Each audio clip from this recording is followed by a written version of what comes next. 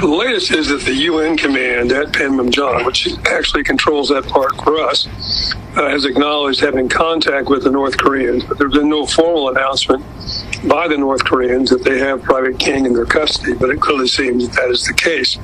Also, no reports on his particular condition, and obviously this is a somewhat bizarre story because it does appear King was en route back to the United States for disciplinary action and probably some kind of administrative discharge, if not court-martial, when he eluded his escorts there at the airport, made his way to a tourist facility there at the airport that provides bus tours of the DMZ, signed up for one, goes up to the DMZ, and then as it's described of his own volition, walks across that narrow piece of black stone there, which delineates the separation at Panmunjom that Donald Trump famously walked across in 2019 and entered North Korea.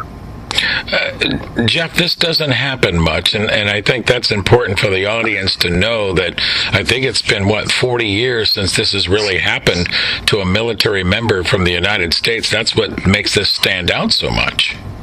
Yeah, it doesn't happen that often. It has happened those 4 or 5 times since the end of the Korean War back in 1953.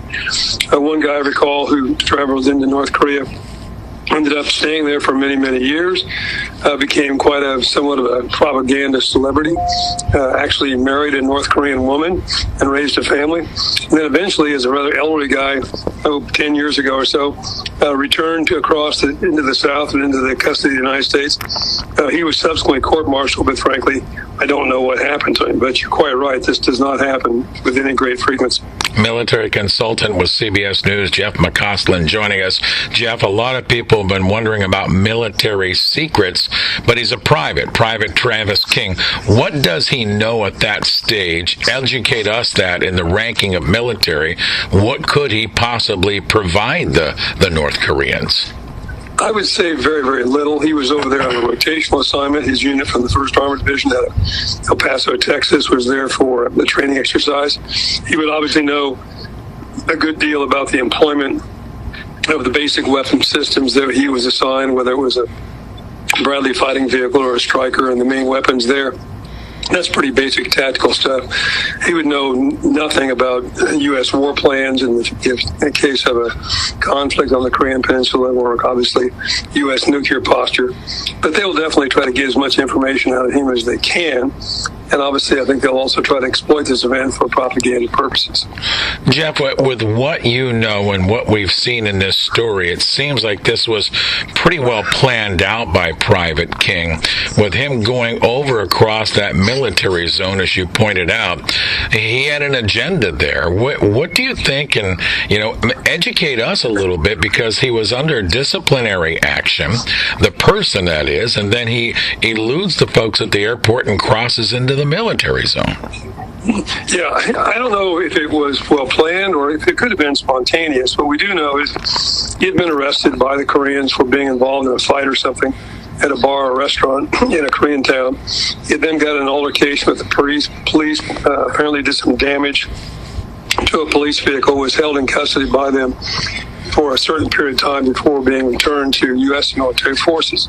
And that's normally the case because of the status of forces agreement that covers the conduct and the treatment of U.S. military forces in any country. We have those agreements with every country where U.S. forces are operating. King was then going to be sent back to his unit in the United States, which had rotated home. And he was either going to face a court-martial or very possibly an administrative discharge. So life wasn't looking too good for him. And it's possible he either planned this or just made a sudden decision there at the airport, which will be one of the worst decisions he ever made, to make his way on this bus tour to the peninsula, or to the DMZ. What was his motivation? Hard to say. Maybe he thought his life would be better than it was going to be when he got home. Maybe he thought this was, the people sometimes assault police because they think it's a quick way to commit suicide because they'll be shot by the police. And so maybe he thought that's what would happen to him. But all that is speculation, Ray, until we can eventually recover this guy and find out what he was thinking about. And this goes right in line, right, Jeff? You and I have talked through the years.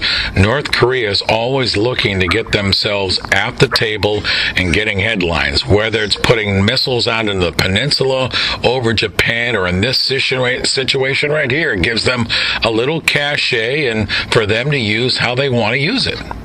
That's exactly right. A certain degree of notoriety.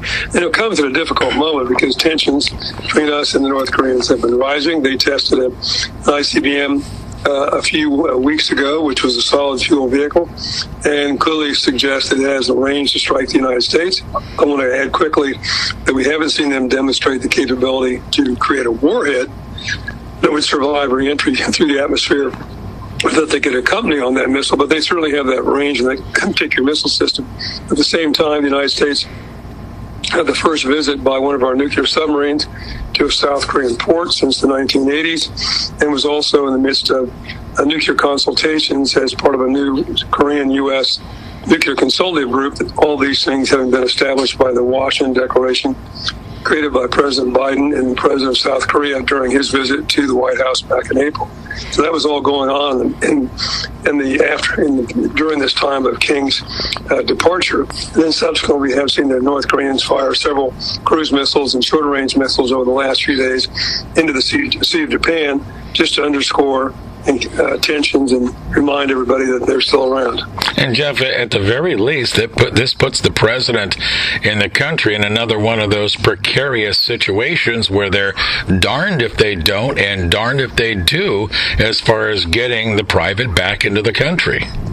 Yeah, that's exactly right. And it's going to be, I think, very difficult. Normally, under these circumstances, what happens is some luminary, Bill Richardson, former governor of New Mexico, was one. I think Pompeo, Secretary of State, went one time. I think Bill Clinton went one time to North Korea, some well-known person in the U.S., and they transfer that person then to him or her, trying to score some kind of a propaganda victory. But Ray, I'm not certain that the North Koreans might not hang on to this guy for some period of time to, again, extract any intel and also to exploit the obvious propaganda advantage. Jeff, great stuff this morning. Thanks again for making time with us. Always appreciate your insight. Take care, Ray.